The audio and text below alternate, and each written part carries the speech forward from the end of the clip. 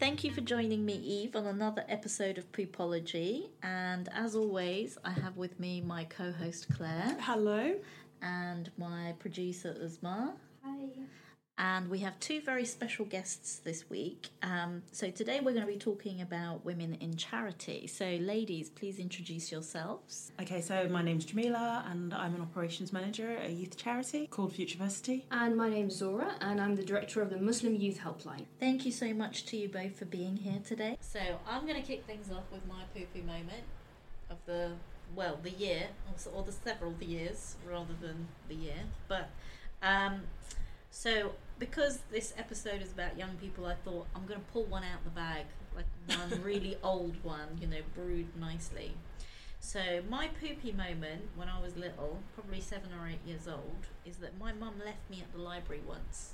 She actually, I thought she forgot me. It turns out she didn't quite forget me. But basically, we went to the library together, and her and my aunt and my uncle went upstairs to the adult section. They left me downstairs in the kids section.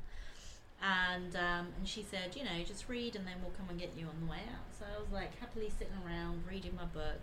And then the security guard came and he was like, the library's closed now, you need to go. And I was like, but my mum hasn't come down yet.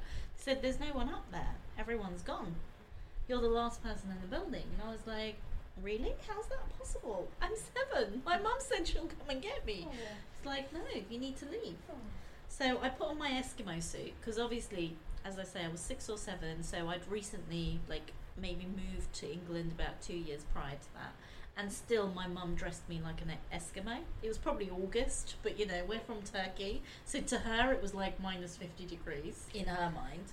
And she used to make me wear like 15 different layers on. I couldn't actually put my arms down flat. That's how many layers of clothes I had. I don't think I could bend my arms either. Maybe not even my legs.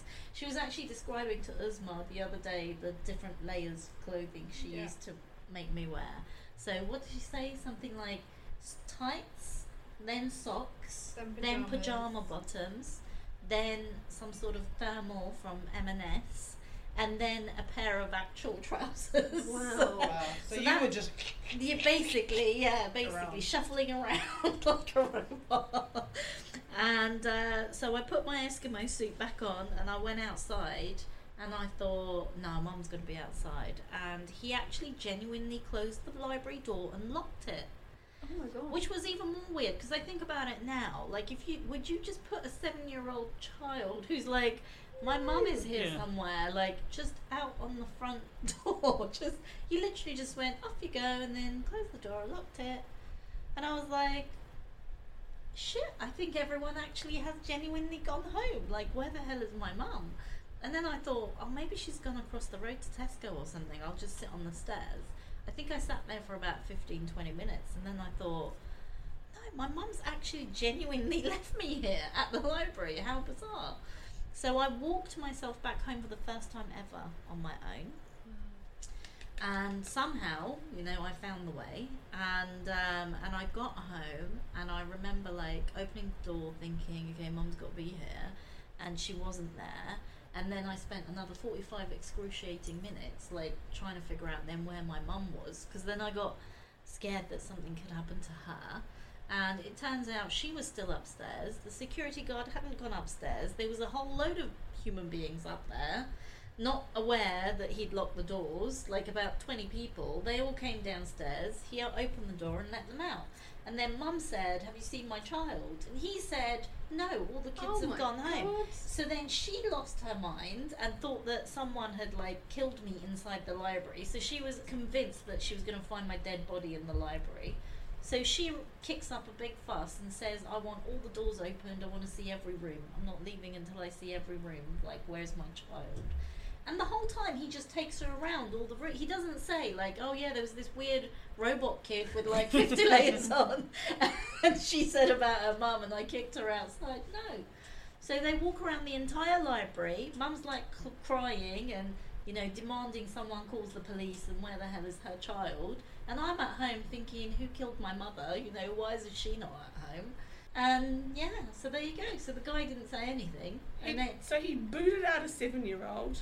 Yeah. And then to cover up his tracks, lies to the mother. Basically, yeah. What? So my aunt, my uncle, my mum, they were all searching this entire library, basically, made him open every locked door in the whole place just to see, and asking all the people, like, when have you seen this girl? And some people are like, yeah, she was sitting next to this little boy, and they're like, how old was the little boy? How little was the little boy? You know, mum's like, I thought maybe you got, like, you know, raped and murdered by an 18-year-old, you know, or something like that in her head. She's got. So how did she eventually find you? Well, there was nothing left for them to do. They called the police. They actually, like, reported me missing in this library. The police turns up, they look around, and then they say, well, go home, we'll let you know, like, if we see her down the road. So the police is out driving around the roads, you know, in the area. Mum walks back home because, you know, this was prior to mobile phone days. Yeah. So she went back home to obviously wait for the phone to ring to see if they found me, and I was obviously at home. So she walked in through the door, and I'm like, where the hell have you been? I thought you were dead. And she just, like, burst out crying, you know, obviously. Oh my like, God. was really happy to see me, and then she almost beat me up.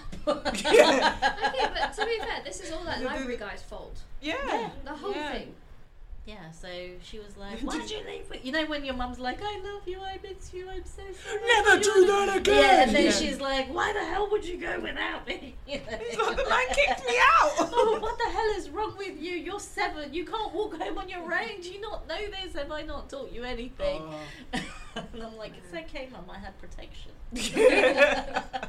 in my bulletproof outfit that nothing could penetrate. Thank God. So there you go, that was my very poopy moment when I was 7. Very, very poopy. That's really poopy. Uzma. Mine was quite recently. I was at a birthday party dinner thing, and we were having dinner, and it was really loud, and it was actually only 4 of us, and the girl next to me proceeded to ask me a question. I did not hear her. I asked her, like, I was like, excuse me, 4 times.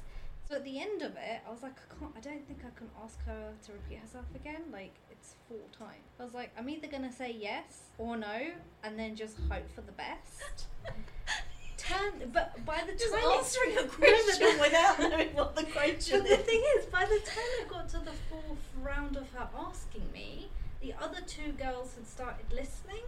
So everyone knew what the question was, other than me. So I just went with the yes. And I have no idea what I said yes to. They all looked really shocked. And then the waitress came, so then the conversation turned, but I still do not know what I said yes to. I thought you were going to reveal to us. No, I have no idea what I said yes to. And I just you left. still... No, Did you ask them Did afterwards? you ask? No, I thought it was too late. I thought You know when the moment passes. It's just past No, now. but you could be that girl that, you know, does, like because you could have said, like, do you have Coke on you? And they're like, Do you know yes. Can I be honest? She was high off her head. Okay. God bloody knows. You know, like, there's probably a parallel universe where she's having this conversation saying, I was at dinner with these 3 people and I was asking Usman this question, and can you believe she said yes? Because I had never met her before, and I don't think I will ever meet her again. So that's why I was like, I'm just going to go with a yes or a no. You know, and you hope might for the best. see her Do you in think she about- listens to Poopology? Well, I hope to God not. No, actually, at the same time. Yeah, maybe Yeah, it's a because you good might thing. actually find out what the Yeah. question was. If Yeah. you're out there, person who was at dinner with Yeah. Usma, please get in touch. Yeah, We'd please like let to us know what the question. Well, seeing as my other friend said she was so high, I'm not sure she will even remember what the question was herself. Wow. Wait, did your other friend hear the question? Yeah, maybe I should ask her. Ask them. Maybe. I think you should. Yeah, why haven't you already done that? What have you agreed to do? What's your friend's phone number? Let's call her now and find out. I can't wait this long. Text her. Hopefully by the time we get round the table, we'll know the answer. Do it. Yeah, we're waiting Do for you it, to do WhatsApp it, her. do it, do it. No, it's not Do it. WhatsApp, it's iMessage, isn't Oh, it? sorry, Yeah. whatever. Either. Slide in the DMs. Yeah. Slide in the Oh, DMs. wow. And I like the gang signs you threw across the Right. down with the Yeah, kids. Oh my gosh, so not down. So Claire, what's your poopy moment? So my middle boy, this is his first year reception, this year, and he had been going to school for about a month, and his teacher pulled both my husband and I aside to say, oh my God, Fletcher just said the most hilarious thing. I was like, oh, okay. She said, we were having a discussion in class about food and allergies and what you could possibly be allergic to and all this kind of stuff, and she asked the class, do you have any allergies or are you allergic to anything? And Fletcher puts his hand up. Jess said yes, and he goes, I'm allergic to my mum and dad. He was 4.5, he wasn't even 5 when he said this. So yeah, good one. I totally agree with that. I'm allergic to you too as well. I thought you were going to say you're allergic to the genius. Yeah, that as well. I think I got a slight wool allergy actually, thanks to the outfits she used to make me wear. Suits. Yeah. Jem, what's your poopy moment? So I'm going to go with something that happened today. So quite recent. So it's a fresh thing. So due to work and us starting up a delivery of our Stride into Summer programme in Greenwich, not as a plug at all, I was just going to meet some of our youth leaders and peer motivators who are doing their first day training today, and my plan was to be there between 11 and 11:30 because it was only going to take an hour. Obviously public transport was on top form, so not only did my train stop in the tunnel for 20 minutes, so I couldn't actually tell anybody that now I was running late, but then got to the next station and half the doors wouldn't close, so another 15 minutes, and then it just changed lines. I was meant to go to New Cross Gate, and then he just announced that we were now going to Peckham Rye, or the Queen's Line. Completely in the wrong direction. So like literally, I was on the if I got off when those doors first started playing. So then I ended up getting on a train. Thankfully, we have City Mapper. I thank you, City Mapper. So I get there with 3 minutes to spare before they start their training, which is going to last for 4 hours, and I won't be able to get back to them to deliver what I needed to deliver to them and then leave. So I'd spent like an hour and a half, hour and 45 minutes for 3 minutes. 3 minutes. Circling around London on a train.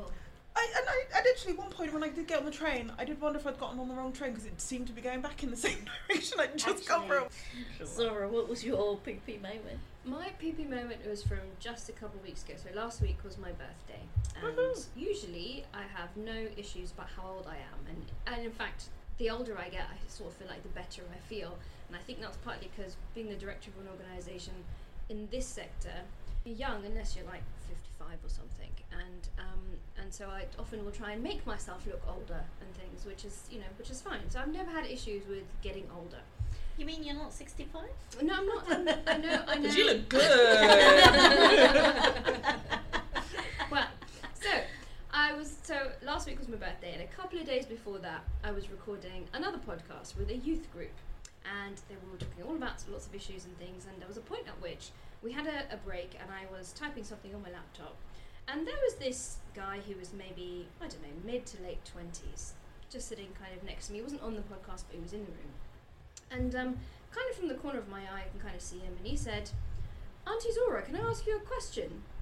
And I didn't quite clock that he was talking to me, because who the hell is Auntie Zora? And then a minute later, I just thought, sorry, were you talking to me? And he said, yeah, you're Auntie Zora, aren't you? And I sort of looked at him like, if you're 10, you can call me Auntie Zora, but if you're late 20s, I'm like, maybe... a little creepy. Yeah, seriously. I was like, maybe like 5 or 10 years older than you. You can't call me Auntie. It was really... And I suddenly got really freaked out that people in their 20s are calling me Auntie. Like, what has happened? What has gone wrong? Something has gone very wrong. I am not your auntie. It's just no. When did that tick box happen? When did I move to the next stage? Yeah. Seriously. Yeah, No, too young for auntie. Yeah, seriously. If you're 10, it's fine. And if you're my godchild, fine. But apart from that, I'm not your auntie. No. I feel like that was quite definite. I was going to call you Auntie later. I mean, Auntie Zora has a nice ring to it. Yeah. It's not bad. Yeah. Yeah, but no. Categorically no. Would it make any difference if you had older people who you knew were older that referred to you as Auntie Zora? Because I feel like it's maybe an honorific of... Honorific. Did you just make that word up like me? No, it's actually a word. Horrific. Claire's on the case. We're going to check, see if it's real. I don't know how I feel about that. If somebody, like, let's say somebody like, who's show you 65 respect. called me auntie. As in, like, because, you know, you're the director, so... Yeah, still no. Okay. Yeah. I just wondered if it worked any better, you know. Yeah, good question, but no. Yeah, I mean, I think the first time someone called me Auntie Eve, I was a bit... Is it not there?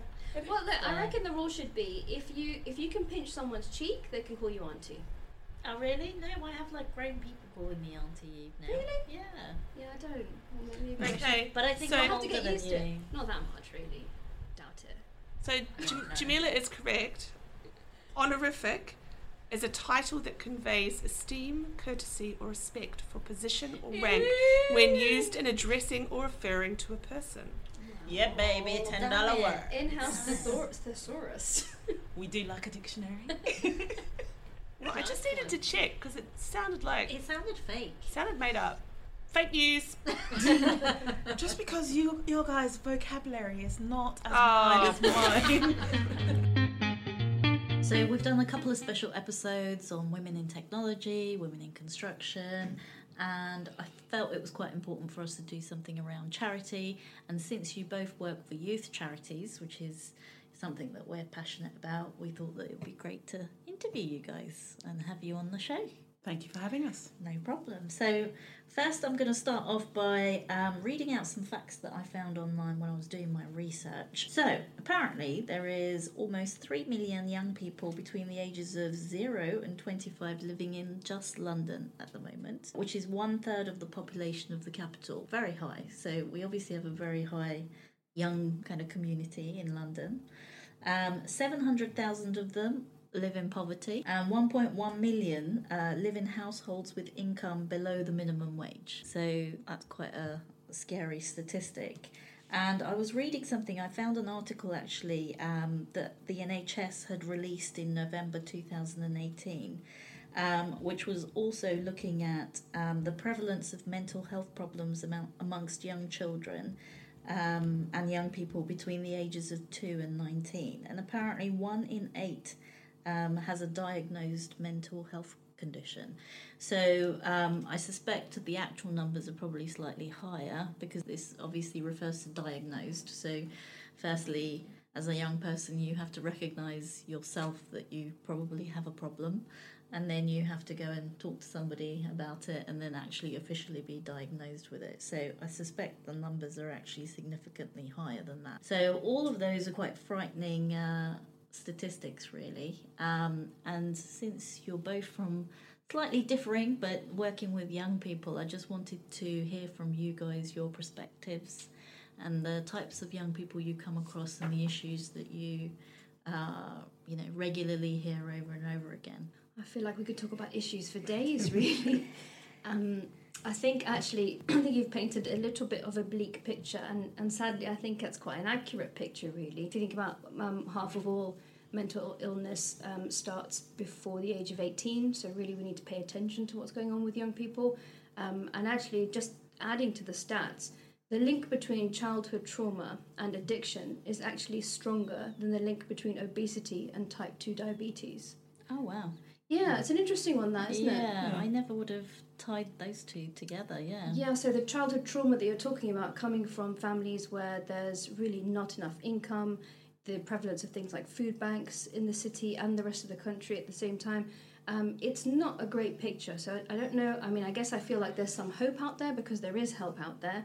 But in terms of how mental health is looking among young people and then the effects that has on them when they grow up, it's not a pretty picture.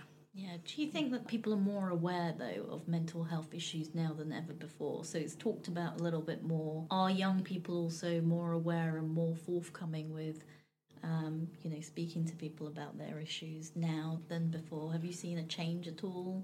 I think so. I think when you look at things like the media, people are talking about things a lot more. I think stigma and taboo are still, alive and kicking, but slightly less with some issues. So, for example, people are talking a lot more about things like anxiety, a lot more openly. Less so things like depression, which I think is still seen as very much kind of something to be ashamed of and that it's really hard to talk about. So I think things are changing. Yeah, but maybe not as much as kind of we need it to change, I think. Right. I mean, one of the studies that we did at the helpline showed us that 40% of young men, so under 30, I guess, 40% of them, the last time they had an issue, they didn't talk to anyone about it. Yeah. So as much as we are kind of, it's kind of shaping a bit more conversation in the kind of national consciousness, young people are still going without talking to people about their issues, which is a problem. Yeah, young men especially seem to be, because I guess men find it more difficult to talk about their feelings in general. Yeah. Now, they're brought up slightly differently, right? As women, we're a little bit more forthcoming and open about how we feel, whereas I think for men it's a little bit harder perhaps. And even if they're brought up within their family situations to be more open, they get outside their front doors and everybody else tells them that they need to be strong, men don't cry, men don't do this, men don't do that. And actually, if they're struggling, then they've got all these extra burdens and challenges, and actually all they want to do is tell somebody that they're struggling. What age do you think it kicks in for men/boys not talking? Because I have 3 little ones, and at the moment they're very open about everything that they're doing. But what sort of age do you think that would sort of start stopping, and like asking the questions and sharing their feelings will then start to dwindle off? Secondary schools. That first year at secondary school, when they're, especially if they're in an all-boys school. Actually, it doesn't really matter if they're in an all-boys school or a mixed school or whatever. But at secondary school, that's when they learn big pond rules and stuff. And also, if they're if they're overly emotional or dramatic or creative, then they don't want to be seen to that, because that could be seen to be something else, and then bullying and whatever. And even if they're not, it makes most young men clam up. Yeah, that's the kind of age also where you're trying to kind of figure out where you fit in the world. Yeah. Where are you? I mean, if you've gone from a primary school to a different secondary school, that's a whole nother host of issues where you're kind of, you used to be the kind of biggest and oldest kids in a school, and now you're the tiniest and the youngest. It's a completely different place to be. And so figuring out who you are and where you are, and when you say things, people react to you differently, and who you're supposed to be as well. And also just juggling that sort of, who am I supposed to be at home versus who am I supposed to be at school versus who I am with my teachers. There's a whole lot of identity going on, a lot of kind of learning who you are in the first place, which I think is actually confusing for adults, let alone children. Yeah. And in terms of the age groups, what sort of age groups do you work with, Jem? So the charity work with young people aged 11 through to 19, okay, and up to 25 if they have any special educational needs. And do you find that within that age group you have quite a lot of people facing all sorts of different issues? So depending on the programme they're on, depends on sort of the amount of contact we have with them. But yeah, anything from food poverty, and some of our programmes, we've had young people tell us the only reason they came was because their friend told them that they'd get breakfast and lunch. And then they found out there was snacks as well, and they invited another friend because they just thought it was the best idea ever. They love the course, but literally they would never have stepped through the door if there hadn't been food. Wow. And we've got other young people who, their families are relatively affluent, but they're bored. And they just want to try something new. But, relatively affluent doesn't mean you can spend £400 on an introduction to art course, for just one child for a week of their summer holiday when you've got 1, 2 or 3 other children. Yeah. I mean, that's one of the things that's always been core to our charity, is that we provide everything free at point of contact. So the young people don't pay. We have funders who pay for them to take part. Can you just explain a little bit about what you guys actually do, just to put some context? So in the main, we run summer and holiday educational programs, and I say educational with a light touch, so it's not like we're based in schools and stuff. We try and make things fun, engaging, and if anything, so that young people don't even realise they're learning particular skills. So one of our programs is called Vacation Education. It's a 10-day program. So when they sign up for all 10 days.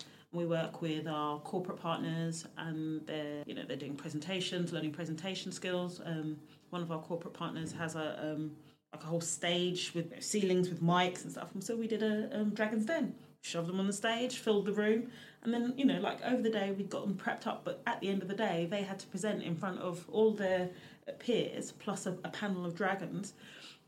And I remember one young man was absolutely petrified. He was shaking in his boots, but he was doing his bit for his team, which meant that he was reading the slides with his back to everybody. And you could see him shaking, but then literally as he finished, he turned, smiled, and breathed a sigh of relief and was like, yeah, I did it, kind of thing.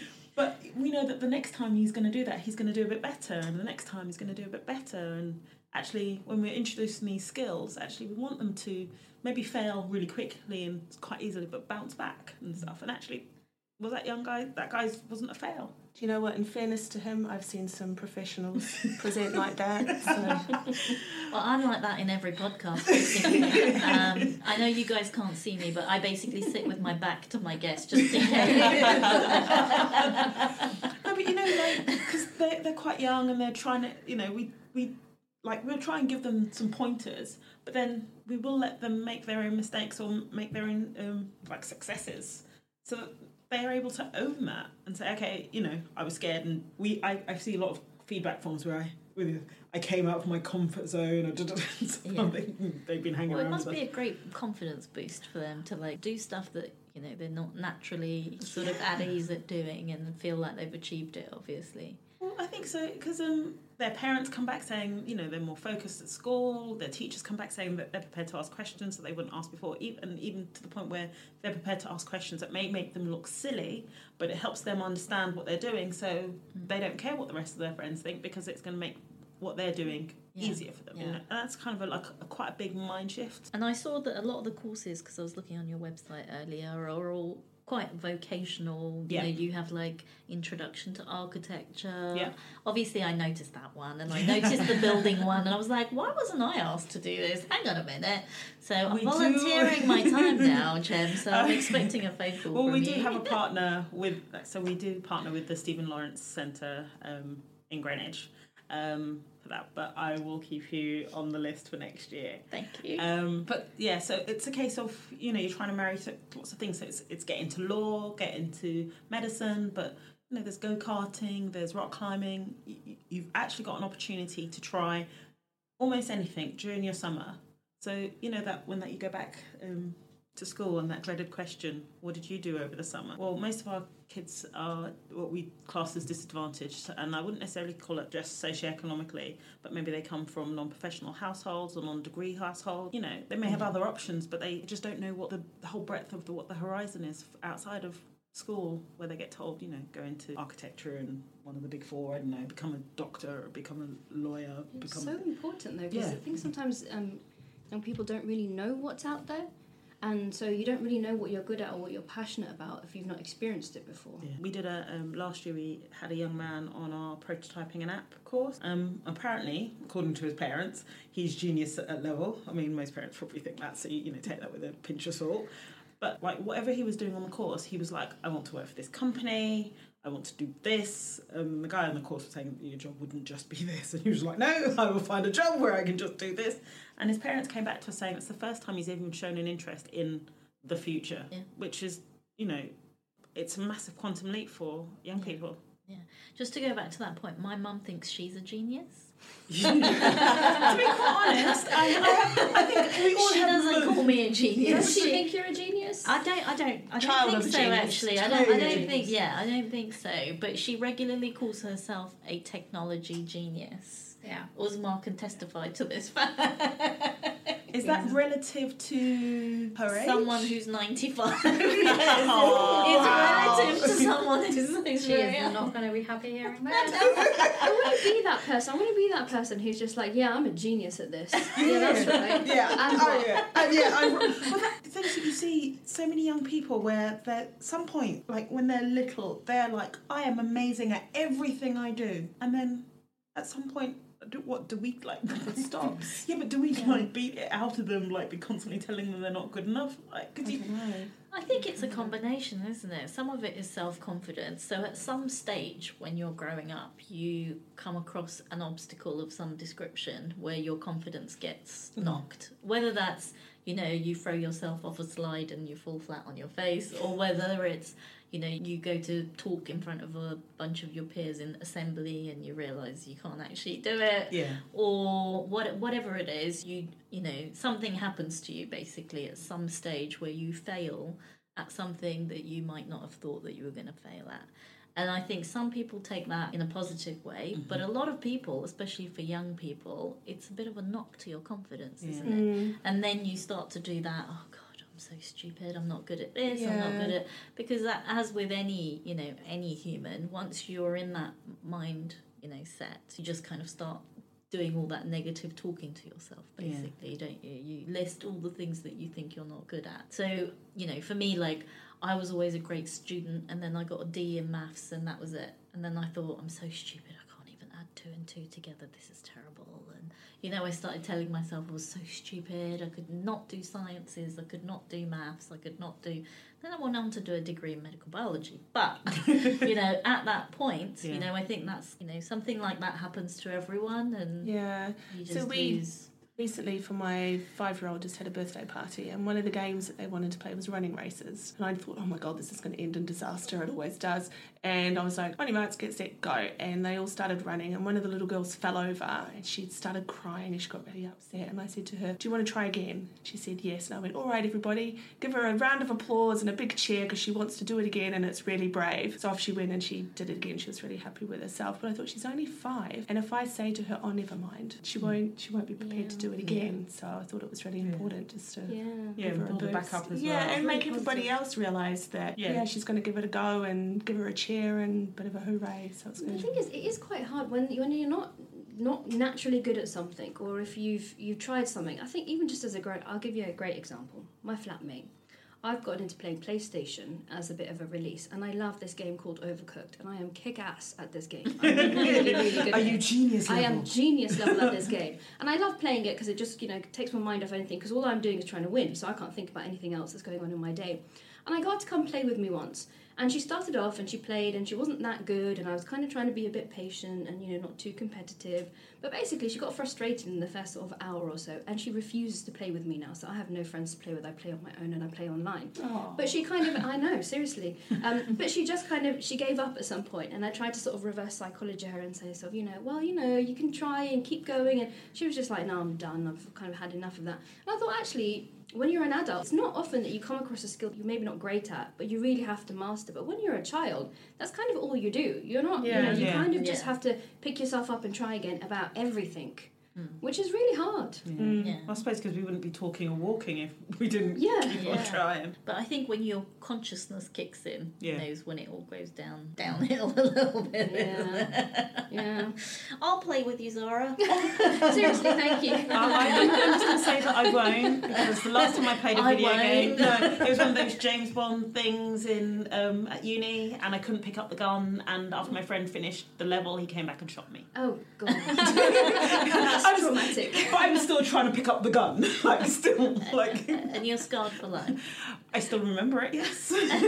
And you're refusing to play, see? I know my level. Tetris. But if only someone had said, do you want to try again, given you a big cheer and got you to try again? Yeah, maybe instead of being shot, it might have had a different... I don't know if my friend would have been too happy about that. But So Zara, tell us a little bit about MYH and what you guys do over there. Yeah, so we run a helpline. It runs 365 days a year. It's email, telephone and web chat. And it's basically kind of does what it says on the tin, which is emotional support for young people going through difficult times. So the biggest issues, or I suppose the most numerous issues we deal with, are really mental health bread and butter. So things like depression, anxiety, suicidal feelings, all of those sorts of things, right the way through to the more, I suppose, less common, but also really full of stigma and taboo, things like sexuality, pornography addiction, all sorts of things like that. So we deal with a lot of stuff on a daily basis. And it's interesting because younger people contact us more by web chat. So they're kind of sitting around somewhere. We have people sitting in like chicken shops or with their family. Yeah, seriously, chicken shops. And, you know, just kind of messaging us while they're on their phone because they can contact us right kind of with the tools in their pocket. Right the way through to people who will call us with more emotional difficulties, and those calls can be really difficult to take, but also really meaningful. So I feel like the work that we do is really, really meaningful, and I think that helps when it gets tough to kind of know that you're making a difference in people's lives. Yeah, it must be terribly rewarding for both of you working for charities. Yeah. I'd say it's the only reason I'm still here. Well, because I can personally feel like I've got a couple of kids in uni right now and stuff. That's awesome. Because they, you know, they come back and they tell you, and you know, like I've got two. One's just about to, she's just graduated from law. So the other one's a first year law student. I've got a couple of medical students. Some of them just tell me that they've been to university and really anything else. Yeah. But you do sense of pride, because it's not necessarily, it's not a case of I've really done anything, but actually at the same time I've done something I've provided a stepping stone to get them there. And some of them I've never met. We've only ever communicated through emails and sort of on the phone when they've had difficulties logging into their accounts to book courses. But, occasionally you get to meet somebody or literally feel like you know them from the moment you see them, which is really quite weird, but at the same time really quite, rewarding. I love it. Yeah, it's rewarding. I also feel like it's a bit of a privilege, really. It's a privilege to be there at a time where someone feels like they have no one and they have nothing and they're kind of on the brink or just feel like they can't turn to anyone. They can turn to us. And I feel like it's such a privilege to be able to be there during that time and help them through that time. And we also get, I guess being a helpline is slightly different because generally we don't really hear back from our clients. So people will call us, we'll talk to them or we'll communicate with them and then they're kind of gone. But sometimes we do get people either calling back in or emailing and just saying, I went through this difficult time and you were there. This Father's Day, actually, I think it's the first time I've cried about work in a long time, but I had someone send in a blog post about Father's Day and kind of describe his journey from being a young person who had a mostly absent father, and on Father's Day he was kind of reminiscing and kind of thinking about the journey that he'd been through. And I mean, I didn't know this client, I'd never read about him before, but he called the helpline at the time when he felt like he needed it the most. And he went on this whole journey, and I think he's got a really healthy attitude towards his dad now. But just reading that and reading the emotion that he went through, it brought me to tears. I thought that what an amazing story and what an incredible young man. Yeah. And the fact that we can be part of that story, I think, is just, it's great. Yeah, 'cause even if it's literally it's the exclamation mark in his entire life story, it's great to be part of it. Yeah, really meaningful. Very admirable. Is that the correct word? Have I just made up a word? No. I regularly make up words. That's because you're a genius, and that's what geniuses do. No, I'm the child of a genius. The spawn of genius. Oh, gosh. Technology genius specifically. Okay. So we had to stop for a moment and turn the fan on because it's 33 degrees or something today. Or tomorrow? Or I don't know. It's very hot. It's very hot. And Jem is sweating. I think you're perspiring. Don't ladies. I'm glowing. I'm glowing right now. We're all glowing a little bit. Yeah. We're all getting our little bit of Beyonce wind machine moment going on as it slides past. Okay, so I have 2 questions. The first one is sort of referring back to what Eve was talking about in terms of the statistics. I wanted to know, what is poverty? So in the UK, what do we class as poverty? And the other one, so with the current environment, political, celebrity, etc., have you seen that have a major impact on your charities? I'll be honest, I don't know the definition of poverty right now offhand. It depends on who you ask what they say poverty is. It always seems to be skewed. So the government's definition of poverty and the poverty line is higher than most other places. I personally would say that poverty is, as a personal experience, somebody who, if you're a parent, is regularly skipping meals in order for your children to eat, is regularly, being woken up at night by bills worry, even if they're working 1 or 2 jobs, but it's still not enough to make ends meet. Generally living a life where you're constantly worried where the next pound is coming from, and if so, how many ways you can split it to, pay for transport, buy clothes for your children. Because I'm thinking of this as a young family unit rather than a single person experiencing poverty, which I know is a different experience. Yeah. It may have the same implications, but it's a different experience. I recently saw on the news about a woman who'd fallen behind on her rent and was evicted. So then the council said that she had elected to be homeless by not paying her rent. The reason she didn't pay her rent is because she didn't actually have enough money, even though she was working. Their option was to offer her housing. So she lived in London. She now lives in Norwich with her kids. She's got a better house, but it took 6 months to get her kids a school place. They moved in May. They didn't get a school place till September. There was no provision for them. But she, literally, in order for them to have a home, they had to move. And I don't, not having that kind of control. I don't know. Money seems to give you some certain amount of control over your life. That's really hard. And there's, I know with particularly vulnerable groups of people, it's really easy to fall into poverty too. So just thinking about domestic violence, for example, one of the questions that I think comes up quite a lot is, why doesn't she just leave? And I was speaking to an expert in domestic violence a few months ago, and I was really surprised by this, but if you're in a relationship and you're experiencing domestic violence and you're living at the same property and you move out, apparently the council considers you to have made yourself voluntarily homeless, and so they will not house you straight away. And so for a woman who's in that sort of situation who then wants to leave, it just makes things much, much worse, because it's much easier than to end up homeless. And then there's the whole problem of universal credit, where, I think I was just reading about a young father who took his own life last week because he didn't want to tell his family, but he had to apply for it and then still couldn't keep up with his bills, and ended up feeling like his family would be better off without him, which is really sad. Also, I'm a governor at a primary school in northwest London, in Harrow, which I consider to be, generally, I don't know, growing up there, crime was, you might get someone nicking £10 here and there, sort of thing. It felt like thoroughly middle class, I guess.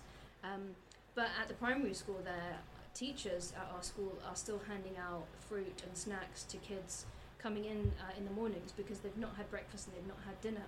And if they've not had breakfast and dinner, then their parents certainly haven't had breakfast and dinner either. So it does, I think I agree that it does feel like it's going up. Yeah. Maybe it's because I'm more aware. I think before I started working for this charity, I thought I was quite aware and quite in touch with what's happening around me and what was going on in the world. And I think we're all a little bit more aware though now. Yeah. I think everything's highlighted a little bit more. I think thanks to a lot of different organisations highlighting issues, as well as just the simple fact of I don't remember there being food bank collections outside Tesco's 10 years ago, but now every other month the Tesco's that's near my house, there's a food bank collection. And they, on the way in, they give you little leaflets, and there's like a list of items that they're falling short of. So if you feel like purchasing any of them and dropping them, in a basket somewhere, you can do that. So clearly, it's highlighted to me just by that very fact that there's people out there doing this in the area that I live in anyway, in the community. That It's funny. My dad.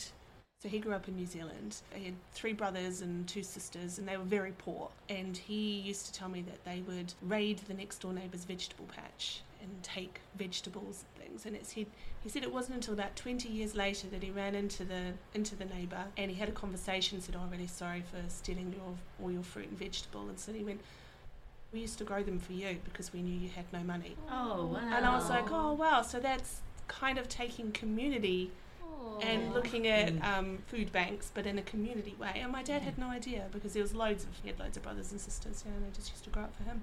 Yeah, because they had something to eat. Wow, that's amazing. That's a great neighbour. Yeah. so when I was a child at school, only 10 years ago.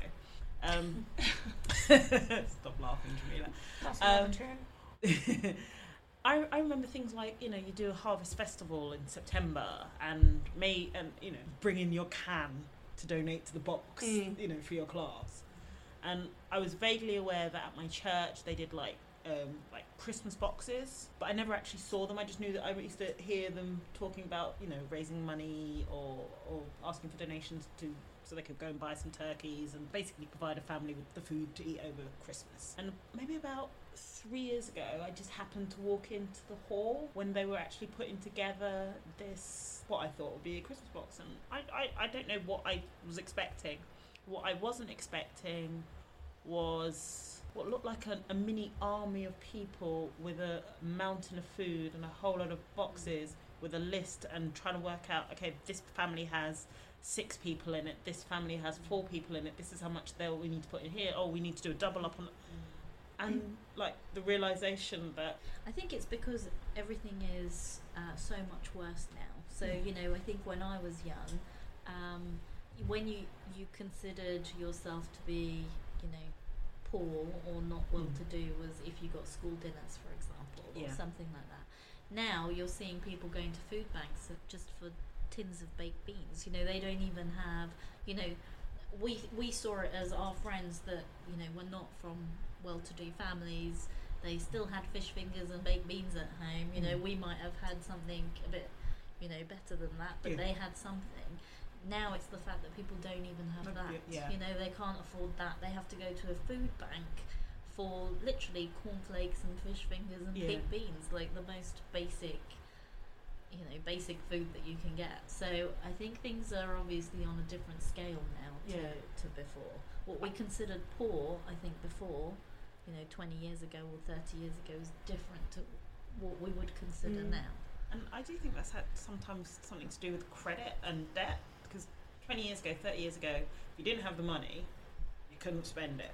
Like nobody. Whereas now, you know, if you can get a credit card, you can spend it, and then how much do you end up paying to I get was reading something really interesting about why people can't afford houses now, how hard it is to get on the first time buyers, you know, list, and why it's so difficult now. So if you look at it, it's not just avocado toast. No, it's not just the avocado toast. So if you look at it, apparently, you know, 60 years ago or 50 years ago, whenever, house prices, an average house would cost approximately 2 to 3 times someone's average salary. So if your salary, let's say in the modern times, was 30 grand, your house probably cost 90 grand to purchase. Wow.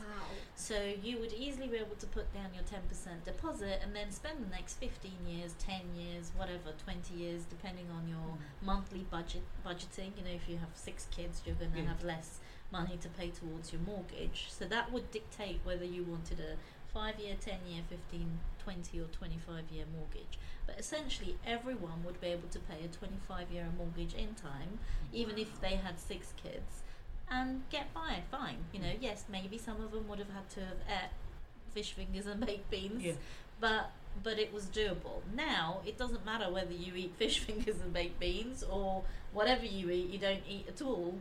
You can't physically, you know, those stats no longer stack up in that way. You know, if your average salary is £30,000, the average house price now in London, or forget house, just a 1-bedroom flat is about £450,000. So it's actually, you know, more than 10 times, maybe 15 times your salary.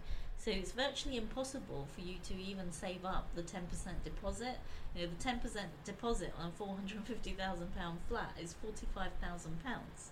That's more than most people's annual salary before tax, you know. So you've paid tax on it, you've paid your bills, your rent, your this, your that. How much are you actually saving each year? So if it takes you 10 years to save the 45 grand, then 10 years later that flat actually isn't worth 450,000 anymore, though, is it? You're going to need 85 grand. Years, you now suddenly need £70,000 or 80,000 pounds. So you are constantly on the back foot. You just can't, you know, you can't get over that. So, you know, they were saying that lots of people that in even our generation that were able to afford houses were because their parents had cash purchased their property, you know, like 30 years ago or whatever, and had the equity in their own property to release some money to help them, you know, with their down payment or their deposit, and all they need to do is pay their monthly amounts, and because it's not that much more than paying rent, I guess, you know, you can kind of get by on that. But most people that were able to do it because their parents released equity out of their own property. The bank of mum and dad. Because, you know, like I say, they paid £30,000 for their, you know, 5-bedroom house somewhere, which is now worth 500, 600, 700. Which is now in central Balham, and it's worth a fortune. And then all they need to do is, even if they release 10% equity in it, which is nothing, you know, paying 10% equity is like, most people don't have 90% equity in their property. So, you know, if you're 65, 70, 80, however old, releasing 10% gives you £70,000. So that would, I guess, easily pay for your, you know, child's down payment, or maybe even 2 kids' down payments, you know, depending on where they're buying. But, you know, those are the kind of numbers. So if you then look at it, if we've struggled so much, and a lot of people, I mean, some of my friends were lucky enough that their parents could do that, but I'm not that lucky.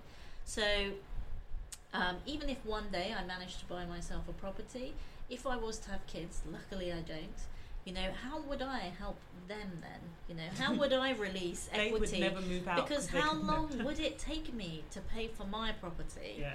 And then by the time I've paid for it, you know, how hard will it then be for me to release enough equity to pay for God knows however much a property is going to cost in, you know, another 30 years' time, if you look Yeah. at the way that Yeah. they're increasing. So if Usma, you know, let's say I buy a property next year, if Usma needed help with her deposit, I mean, what the hell, you know, it would just be impossible, right? I couldn't release equity in my property. Well, I mean, I've got 3 kids, but my middle boy's future ambitions is to be a rock star, so maybe he can afford to buy us all houses. The little one wants to be a tractor, and the oldest one wants to be an artist. So Oh gosh. I'm gonna rant a little bit about this actually. Like, you know, how comes the artist gets to be the rich one? You know, if you're No, a the rock footballer, star. artist, Rock star. rock star, whatever you are, and you know, the doctor, the lawyer, the charity worker, the one who's the what does he want to be? A tractor. A tractor. The tractor, which would be me. You know, I'd be the tractor. How comes we don't get to do that? That's so unfair. Yeah. Tractors You know? need houses too, you know. more like a barn, I think. Yeah. Which I bet cost even more. Yeah. I mean, Barn conversion, yeah. do you not think footballers unfairly earn too much money for kicking a ball around? I'm so sorry. I know that might be a very female view on the. I'm gonna say Actually, they no. kick the ball into a hole. So, I'm gonna say no, not because into a net. I actually think they should get paid that much, but because we value our entertainment more than we value our own health and like ability to do things that we actually need to do. We value entertainment. Look at like the entertainment business. How many millions are spent on just I mean, I'm not sure. trying to keep this PG, but pissing it up a wall, really. I'm not saying that, you know, footballers shouldn't get paid. You know, No. of course they should. There's lots of really amazing sports people, but I have an issue with football and male footballers because, you know, the women don't get paid as much in women's football. You know, That's Depends on the club. Well, they don't get. aren't they now trying to protest to get equal pay? Yeah, it Yes. depends on the club as well, because some of the clubs have actually recognised their women as actual professionals, so they actually get a wage, whereas when they're semi-professional, they have to actually have another No, they job. might get a wage, but we're talking like, you know, £1 million for every ball you kick versus, you know, what? Yeah. I'm I don't going to know say it's how mainly much, the but- smaller clubs that are recognising their Maybe. women. I mean, I think the women's World Cup finals and things that happened in the last few months, they were so interesting and such interesting characters there, and they don't get paid the same amount. And I know that even the prize money is a lot less for winning, which I totally understand in some ways because it is an industry. And so if the men's one is, you know, selling more football shirts and tickets and things, then that's one thing. But I think just increasing the interest in women's football is worth doing. I hear your rant. Yeah. You know what, I mean, though? why bloody football? You know, But I how about the guy who runs, you know, or who does like high jump or But something? I Why re- doesn't he earn as I much? really would like more of a Wimbledon style approach. You know, so if you get knocked out, or you do something, you know, you get your first round, if you get knocked out, you only get a little bit. And then, you know, as you work out, like, some of these guys are more character than skill, I feel sometimes. Not all of them, but some of them, maybe the ones I've just Listen, done it. you But- require a lot of skill to be a pilot. You Yeah. require a lot of skill to be a brain surgeon. To be one of those guys that put microscopic things into people's bodies and, you know, What about the guy who change puts a where biscuit their in entire in the hole internal into the organs cup? are. Like, that's got to be some skill, because, like, if I tried to do that, have you not seen that advert where it's like a little biscuit and it's on the thing and he kicks the ball and it hits the cup but doesn't hit the rest of the... Okay.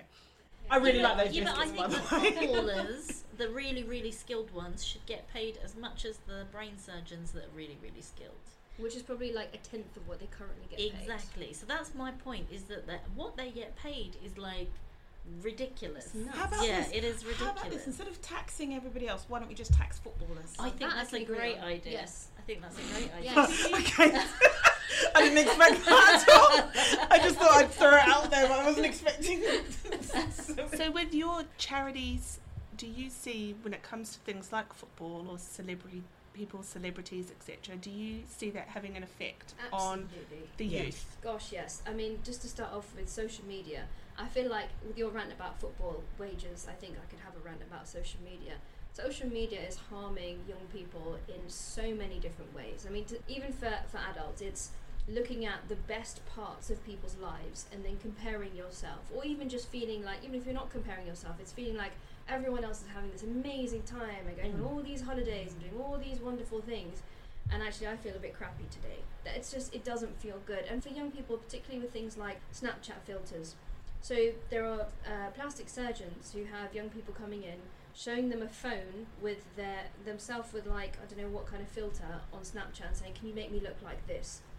And it's just unrealistic and unattainable, and it's giving people disorders of all types. Social media is just, I don't think we found a way to make social media safe in our society at the moment. It's not safe, and especially for our young people. Yeah. But I've got a really great example. So a friend of mine that I went to school with put out on social media that, you know, she was living in LA, she'd married this guy, and I hadn't been in touch in about 5 years, and it was just like a really, really nice story.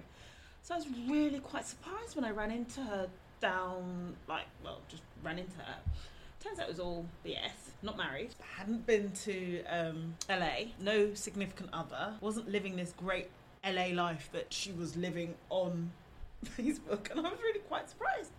And she was just like, well, she just felt her life was really humdrum in comparison to everybody else, so she wanted something special. I think this social media issue isn't even just a young person's issue. No, I agree. I mean, I was thinking this a couple of months ago, and I posted something that my mum made me take down because she said it's so depressing, people are going to think you're going to kill yourself. And I made a little video of myself. Basically, I was on Instagram, and I was looking around because I was preparing for this podcast and lots of other things that we're doing, and I was trying to figure out how people are, you know, getting followers and what they're posting and what type of content they have, and also trying to find some influencers just to see if we could, you know, do some collaborations in terms of getting the message out there.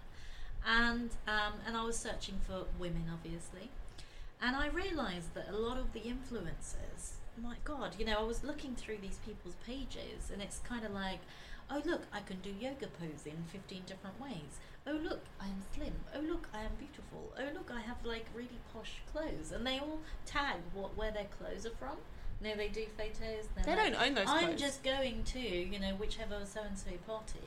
And then underneath they're like, thank you to so-and-so designer or whatever company it is, or I don't know. And then, you know, they're on yachts, and every other picture is on some sort of beach somewhere with palm trees and, you know, God knows what. And I'm thinking, really, like, seriously, this is your life? And like one of them had written, you know, 3 kids, business owner, single mom, entrepreneur, blah blah blah, blah blah blah. And I was like, I felt a little bit intimidated actually. I thought, wow, I mean, in my own little head, in my own little world, I thought I'm relatively successful, you know, in my own world. I thought, my God, compared to these people, I'm like a loser, you know, I'm a total loser. I can't do yoga poses in 15 different positions, and, you know, is that what I'm supposed to be able to do? You know, to be considered successful as a woman, are you supposed to be all of these things? You know, yoga doing, cooking, you know, going to the best restaurants, taking photos of like the most amazing food constantly, going on holidays every other week. You know, how are you an entrepreneur? How can you run a business? Like, I'm an entrepreneur. I can't go on holiday every other week. I'm lucky if I can go away once a year, because who's going to take care of my business whilst I'm away? Yeah, I mean, my background is in social media, and I find it interesting that companies like Facebook, Twitter, Snapchat, etc. have created this world for us, yet they are not living up to their responsibilities in terms of safeguarding. It does make me a little cross when they're like, oh, well, it's self-regulated. It's like, no, you can find me on Facebook to advertise to me, to sell me those shoes, yet you can't create an algorithm to help safeguard against inappropriate content. So that's where I think, no, you need to step up a little bit here. Absolutely. It can be really scary. I had a bit of an experience when I did this TV show a couple of years ago, and someone must have seen it and sent me a death threat on Facebook. Oh my God. And actually it's still there. So if I log into my Facebook account and look at my old messages, it's still all there. Although it's etched into my brain, so I know every single word of it. But I reported it to the police. It turns out it was somebody in Scotland. I think it took 2.5 years, almost 3 years, to get to some sort of resolution. They fined her £300 and that was it. That's it. I didn't go through any sort of, and I was thinking about this all the time because there was some random person who I don't know who sent me a death threat. I did that thing where, you know, I told my mum, and then I instantly regretted telling my mum because she said, is it okay for you to go outside? And I said, of course it is, of course. And I was thinking, oh God, is it safe for me to go outside? I don't know. Am I going to get stabbed? I mean, don't know. how long ago was this? Almost 3 years. So you're a working professional, right? You can cope with that. I found it hard to cope Yeah. with. But just think if that was a young person. Absolutely. I mean, how do they deal with that? They are much more cruel with each other Yeah. as well. Oh, Like yeah. I've seen these things that people are videoing, you know, little kids getting bullied by other kids and Yeah. posting it, and you know, not only is it humiliating that you got beaten up or you got shoved around to begin with, Yeah. but then it's out there for everyone who wasn't even there to see. You know, which is Yeah. just an extra layer of just, yeah. you know. And you also can't get away from it because I guess, you know, 20 years ago you get bullied, you go home, you have a bit of a sanctuary at home, or at least those bullies aren't there. Whereas now you go home, it's actually not just in your bedroom, it's in your bed because it's on your phone. And so when you pick up your phone in the morning or before you go everywhere. to sleep, it's Yeah. right there. You can't detach from it. You're reading all these horrible things online at home, plus the bullying you're getting at school. It's terrible. And I Yeah. feel like people are less filtered as well on social media. Oh, So they you know, become. to your face, even if you were being bullied, there's still a limit to what a bully would say. Yeah. But when it's behind a screen, I feel like people say like atrocious things. The that, keyboard warriors. yeah, that they Yeah. would Yeah. never actually be able to say, you know, to your face. So Something about being anonymous that turns you into a bit of a troll, it seems. I don't know what that is about Yeah. human nature, but it seems to be lots of people suddenly just become really mean. So I listened to this really interesting TED talk by Cameron Russell, and she is a model, and she was talking about, so she first started modelling when she was 13, and she shows a picture of her first professional photograph, and she said, and by the way, this photo, where she looks like a little girl, she said, was taken the following day when I was with my grandma. So she said, this is all about perception. She said, my modelling agency created this persona for me, and then she proceeded to show other photographs, the comparison of the same day or the day after. You're like, wow, she's a 13-year-old kid, yet here she looks like a 22-year-old woman, Wow. and this is the perception. So she was talking about don't always look at what people are saying because that's not what's true. Yeah. Look beyond the filter, basically. Yeah, it was really interesting talk. The thing is, it is hard also to share your. I mean, I think I've been thinking a lot myself about how much I share online. So after the death threat thing, I think I got a little bit freaked out. So I didn't share things like where I was. Maybe I'd share it the day after or something. But I still struggle with how much to share. And I guess the thing is, if you do have, let's say you're having a terrible week where, you know, work is going wrong, I have anxiety, so let's say my anxiety is, you know, pretty terrible or something like that. How do you share that without feeling really self-conscious about, well, everyone's going to think I'm Yeah. weak or there's something wrong with me or just that I'm just a bit rubbish? And I think it's still quite hard, I think, to get through that, to actually share the real moments as well as the, you know, I'm on holiday type thing. I think it's quite hard, and I don't know that social media is even the place for it. No, No. I think certain platforms probably are, depending on if maybe perhaps you're in a particular group Yeah. where that is what they talk about and that is their subject, and you could probably have that conversation. But even with your friends, I mean, you'd probably be subjective to who you would speak to as well. You mean you might not have that conversation with us, but you might have that with someone you're much closer with who understands. That's the thing with social media, isn't it? You don't have that filter. So if it's not social media and you're communicating face to face, you have a choice to sort of say, I want to share this, but I don't think Jem's the right person. You know, I think Eve is, or I think Claire is. So you are actively making a choice on who you want to communicate how you feel with, and you're probably making the right choice on whoever's going to be able to give you the best support, right? But with social media, it's just there, like for everyone and anyone, the ones that, you know, could be useful as well as the ones that are not going to be useful. Yeah. So that's the problem, isn't it? It's non-filtered, so Yeah. your audience is... One of my friends recognised that she was having panic attacks because of watching a YouTuber. Like, this YouTuber had put herself out there and started talking about her anxiety and her symptoms and exactly what was going on. And she went as far as to record herself when having a panic attack. And then she was saying how it was really hard for her to put it out because she'd know that she'd get so much hate for it. But even if one person gets something positive about it, like, she feels like she's helped someone. And my friend was actually, like, going through anxiety and having panic attacks, and she did not recognise what it was, and it happened when we were all out together at a restaurant, and then it like hit her, and she was like, I think this is what's happening right now. So I think there is also positives to it, even though there is also this whole negative side to it as well. Yeah, social can be used for good. It can be, but I do think though that putting it out there like that can also be really dangerous. I was working with a group of young people who had taken to cutting because they'd watched some videos where the person was saying that cutting helped them relieve stress, and they were feeling very stressed. So they started cutting, and then like 2 years of trying to break that habit of, and it's something they learned because they thought, oh, this is a way to do it. This, I learned it off University of YouTube.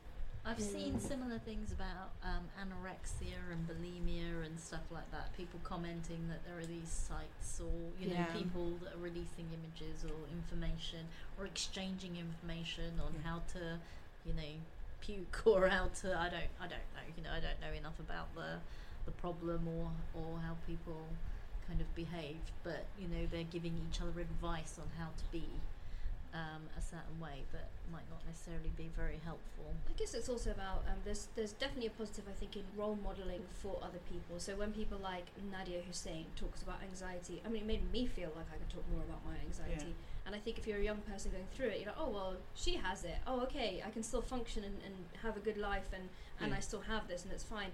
But I think we also have to be really responsible. So do you remember 13 Reasons Why from Netflix? Yeah. So I remember there was a bit of a hype about it, and then I thought, okay, whatever, I kind of ignored it, and then I watched the series. And as I watched the series, to my mind, I was thinking, actually, Netflix has been actually very responsible, because at the beginning and end of every single episode, there's a whole thing about where you can reach out to for help, and I don't think, to my mind, it didn't glamorize suicide at all. It made it look absolutely awful. I couldn't watch the scene where she actually killed herself. I couldn't watch it. I find it too distressing, I guess. But then the effects you see on her family and her friends and all, it just, to me, it did not glamorize suicide at all. And so I was banging on about how I think actually it's fine. And then read the research reports which come out from it, and which apparently come out from every single time suicide is depicted in some sort of media, which is that people then feel like actually dying by suicide is an option, and then the rates go up. So however much I feel like, oh, actually it was fine and responsible, actually for vulnerable people in that position, it's very irresponsible and actually wasn't a good thing to do. So I guess there's some positives, but we also need to be really careful about being responsible for what we put out there also. Well, I guess it's because it's that educating and the educating to, like there's one that provide knowledge and there's another one to provide a way, a how-to. So we're having discussions with my eldest at the moment. He's 8 and he likes to play Minecraft, which is not a problem. He's allowed to play Minecraft on his little iPad.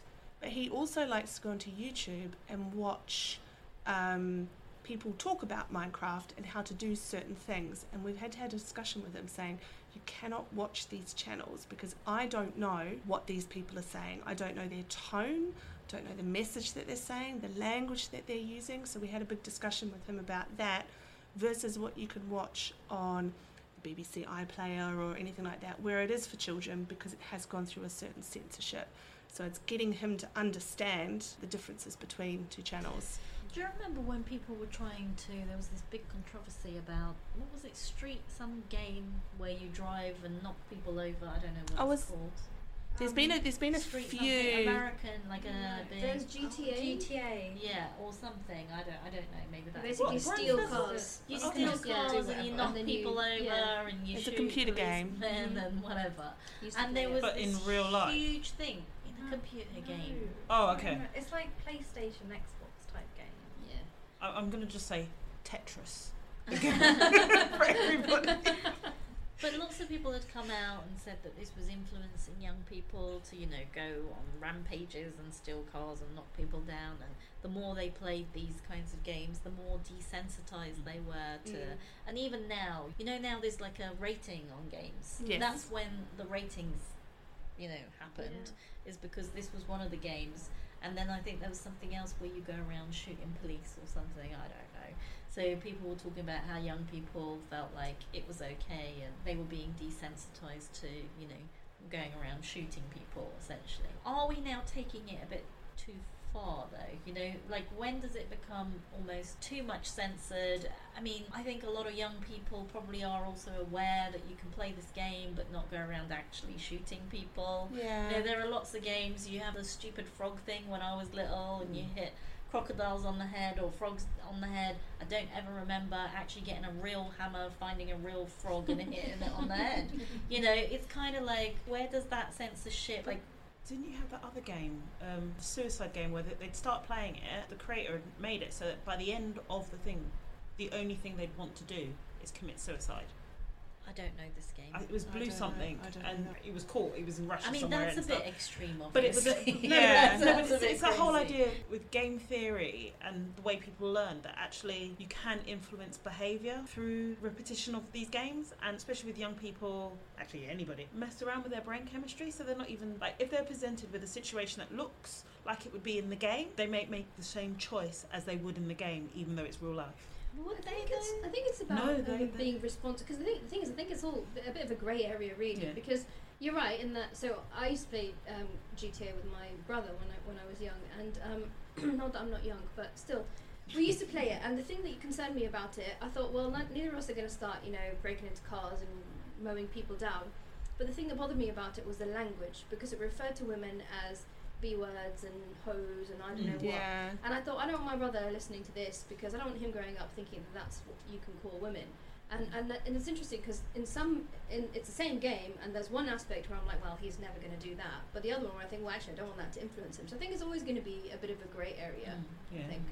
I agree with the influence thing. I think that's really important to make sure that, especially I've got 3 young boys, so to me it's really important that I raise them to have respect, not only for women but for men and for other people and all those sorts of things, because you don't want those sorts of influences coming through, and I just sort of take it as a bit of a social responsibility to make sure that they're I guess even as a parent, I guess that's, not to make you feel worse, but I imagine that's really quite hard, because I mean, even in things like music, I mean, I was just listening to some playlist on Spotify the other day, and some random song came on where it was talking about, I think the line was something like, you can hurt your B-word, but you can't hit mine, or something like that. And oh my I was god. like, what? I just thought, what is this? And this is just a random mainstream pop song. So there is a film that the boys used to like to watch called Planes. It's like a Disney film, and there's this particular scene where all the planes are getting ready to go out and put out a bushfire in America somewhere, and the song Thunderstruck by AC/DC comes on. And it's great, the kids love it, and they're all like, Thunderstruck, and they're getting stuck in. And Gerald and I are like, oh, it's a great song, but have you listened to the lyrics? Because the song is about going to Las Vegas and getting down on your knees and all sorts of things. I'm like, we can't play this song for the children. We have to find the Disney version of this song so they can listen to it. Because the first time we put it on, the lyrics started coming on, and I was like, la la la la la la, because I was like, we can't have them singing that. That's horrific. Well, I remember Who Let the Dogs Out, and I remember it was Mum singing to it, and she was like, thought it was about dogs. Yeah. And she was like, Who Let the Dogs Out? It's not about dogs. No. Oh, I need to go back and listen to that. Mum was mortified. She was like, what?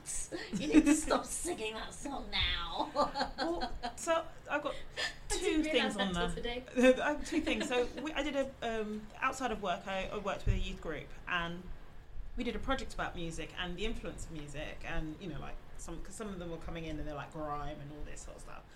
When grime was hip and happening, which obviously shows that I was never into grime. The guys and gals were all saying that music had no influence on them, and I was just like, I just don't believe you. No, I don't believe And that. I was like, so name this song. Do you know the lyrics? Oh no, no. But I'd actually found instrumental versions, and I had them playing during the thing, and I was like, okay, you're singing the words. I thought you said it didn't have anything. I've literally just put the instrumental version, and you know all the words because you're actually telling it and stuff. And it was all about being your bee and showing your and doing this to Showing your, showing your, But, the funniest thing is the reason I was aware of this was because years before, only a few, I was at uni, and me and my friend used to like to listen to a song called Hoochie Mama. It was our summer song, and it was something like, you ain't nothing but a hoochie mama, hump that, rump that, hoochie mama. Now, what we hadn't anticipated was that her 3-year-old, who was in the back of the car, would be picking up on this song. And the nursery contacted her because one day her child was colouring. You ain't nothing but a hoochie mama, hump that, rump that, hoochie mama. Well, the thing is, I remember being at school, in primary school, and singing to Salt and Pepper. Oh, Push It. Yeah. I distinctly remember singing that song with all my friends and dancing around and going like this. Yeah. as well, Yeah. Because we thought it was, Yeah, but we didn't understand what it was. yeah. You know, like What we about that just- other one, Baby Got Back? I don't remember that. I remember that. Yeah. I got a lot of harassment in the street. Apparently, I had back. I didn't know because I hadn't heard the didn't know what What back is was. it? Your anaconda ain't got none until you get Oh my buns, God. baby. You're like, Yeah. No. we used to sing that all the time. We had no idea what that was about. Crazy. There was a song that I used to sing. She's looking for I'm it. trying to remember what it. I don't remember the name, but it was your friend. It was Clearly Gasol, your I think, influence. that Yeah. was at our house, and I was singing along to it. And then he stopped. He was like, "Do you know what this means?" I was like, "No." He's like, "Okay, carry on singing." He probably didn't know how to explain, and he thought, It I was- ain't going down You there. know when we were on holiday in Tenerife? It was you, me, mum, Yeah. and we went to this like dinner place, restaurant. I don't know. There was 2 guys singing this song, and I remember I picked it up from there.